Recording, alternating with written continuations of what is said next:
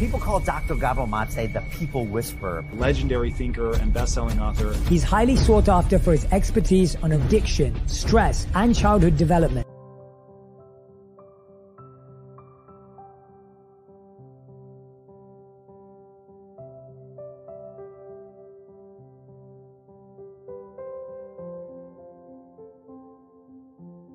How does a culture meet the needs of human beings, and how does it promote healthy or unhealthy development? That we have to judge any society. Now we have this is how we measure success, it's how much wealth.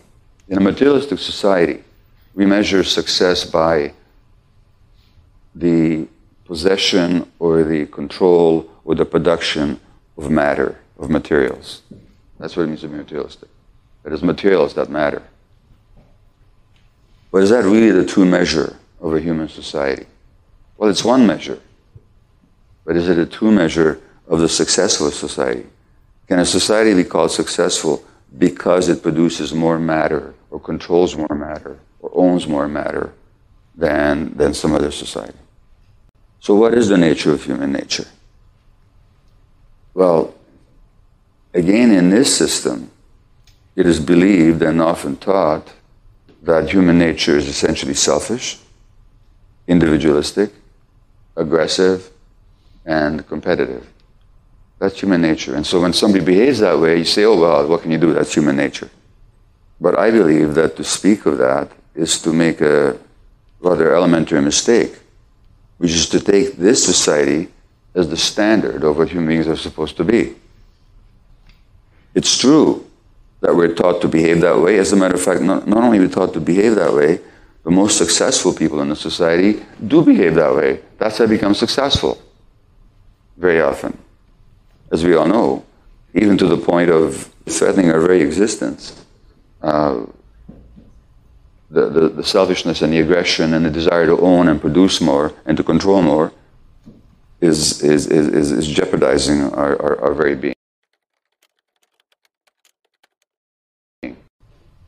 So, yeah, if that's human nature, then what can you do? That's just human nature.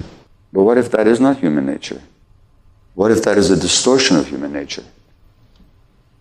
What if, in fact, our nature demands something else entirely?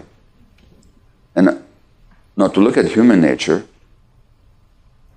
we need to look at how human beings evolved through eons, millions and hundreds of thousands and tens of thousands of years. And then we have to look at what are the needs of the human child, what needs does a human child actually have, and what needs does a human being actually have. And rather than trying to determine the nature of human nature from how human people behave in certain situations, let's look at it from the point of view of their needs. And then I think what we'll find is it's not so much that there's human nature that predicts certain behaviors, because there's so many different human behaviors. I mean, you can have a Hitler who tried to kill me when I was less than a year old, or you can have a Jesus, or you can have a Martin Luther King. These are all human beings. So what then is human nature? How have we understood that it's not so much that there's a human nature that predicts behavior, but what there actually is a human nature that means that we have certain needs. And if those needs are met, we're going to behave in predictable ways. And if those needs are not met, we're also going to behave in predictable ways. So it's not our behavior that defines our nature, but our needs that define our nature. And the behaviors reflect the degree to which those needs are met or they are not met. And what if we look at it from that point of view? Well, what do we find from that point of view? And how would looking at human nature from that angle lead us to understand what we call physical or mental pathology? And I say what we call because diagnosis and pathology and so on is just a certain way of looking at something. It doesn't necessarily reflect reality. Or it might describe a certain reality, but it doesn't necessarily explain reality. And we have to make a distinction between descriptions and explanations. So what is human nature? Well, I mean, what is the need of any human child? And it doesn't matter what human child. Whether you're looking at humans living close to the North Pole or the South Pole, in the East or the West, in Europe or in Africa or Asia or North America or wherever, what are the needs of a human child? Well, the essential need of the human child is for attachment. Now, attachment is a biological drive for connection with another human being. And it's an essential drive because without it we can't survive. The human being is the human child is the most immature, most dependent, and most vulnerable creature in the universe. So without somebody looking after her or him, they just don't survive. So that attachment drive, you can say that's part of our human nature. In other words, we're born for love. In other words, for attachment is love. Not only the love of the child or the attachment of the child to the parent, but the attachment of the parent to the child. So attachment is this drive that pulls two human beings together for the purpose of being taken care of or for the purpose of taking care of. And of course, attachment also pulls human beings together for reasons throughout the lifespan. So human beings did not live the way we lived through most of human existence. We lived in small band hunter-gatherer groupings. 60 to 80 to 100 human beings living together. And that meant that children were always around their parents. Always around their parents. There was no separation. Not just around their parents, but around a whole group of adults, all of whom acted as parental figures in a child's life.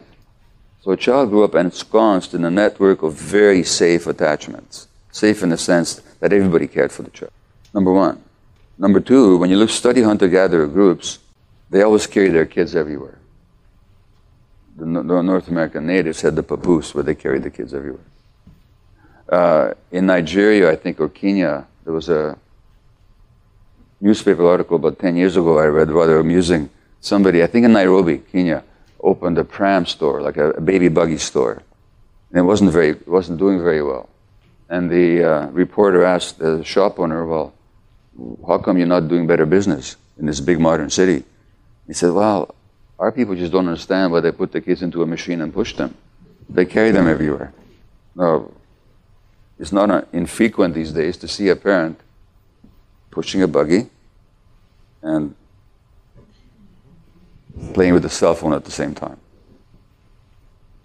Do we think that the kid in the buggy whose parent is on a cell phone is getting the same kind of information about the world as the baby who's being carried on the parent's chest or back or belly? And the reason I'm talking about them is because that's human nature. That's how we evolved. That was our nature. So the first thing is that there's small groups living together, and kids had many adult attachments, many adults looking after them, protecting them, mentoring them. Number one. Number two, the kids were carried everywhere. Number three, they didn't let their kids cry. Now, when I say they didn't let them cry, I don't mean that they forbade crying. You can't forbid a 2-month-old from crying.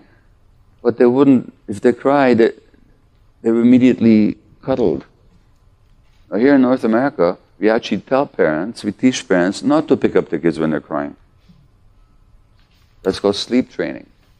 We're actually telling parents, don't pick up your kids when they're crying at night because we want them to sleep through the night. And if you pick them up, they'll learn that they can just wake you up in the middle of the night and, and then you can't go to work in the morning. I'll say something about more of that later. So that's the third thing. They just let their kids cry. The fourth thing is, generally, hunter-gatherer groupings don't hit their kids. And if they do, it's only in an acute situation when the kid is about to crawl into an anthill, and you pick him up and you quickly slap him on the bottom, teaching him not to do that. But there's not a question of spanking as punishment.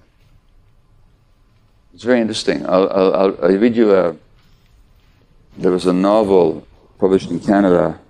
It's a recorded fact that the Europeans were appalled at the parenting practices of the natives because the natives didn't hit their kids. And to the Europeans, this meant sparing the rod, spoiling the child. Children and dogs run around without care, rolling in the dirt with one another. If there's one thing I will never grow accustomed to, it's the savages' inability to chastise their children. In all my years, I've never even seen an adult raise a hand in anger toward a child. Indeed, this should be one of the first behaviors you must try to modify. So the Europeans were really aghast at the fact that these people didn't hit their kids. So, multiple adult attachments, being with the adults all the time physically, not being hit, and not being allowed to cry. Now, why does a kid cry? I'm still talking about human nature here and what happens to it. Why does a kid cry? Well, kids got no other way to ask for help but to cry. So crying is a sign of distress. And what can the distress be over? We're distressed when our needs aren't being met. So if we're hungry, a baby will cry. If they're uncomfortable because the diaper is dirty and wet, they're going to cry. If they need attachment contact, they will cry. When the needs are met, the child is soothed and eased and their nervous system relaxes. When the needs are denied, the child gets more riled up. When the child is riled up, you get stress hormones going through the whole body to the brain. Stress hormones like cortisol and adrenaline, particularly cortisol. Cortisol interferes with healthy brain development. When we don't pick up our kids, we're interfering with their brain development. You didn't have to tell Aboriginal people this, but in our modern society, you have to teach this, and people say, oh my God, really?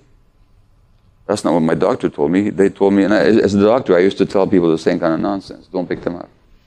Let them cry through the night. Thank you for watching. You can get my book, The Myth of Normal, in hardcover, audio, or ebook by clicking the link below in the description. And thanks again.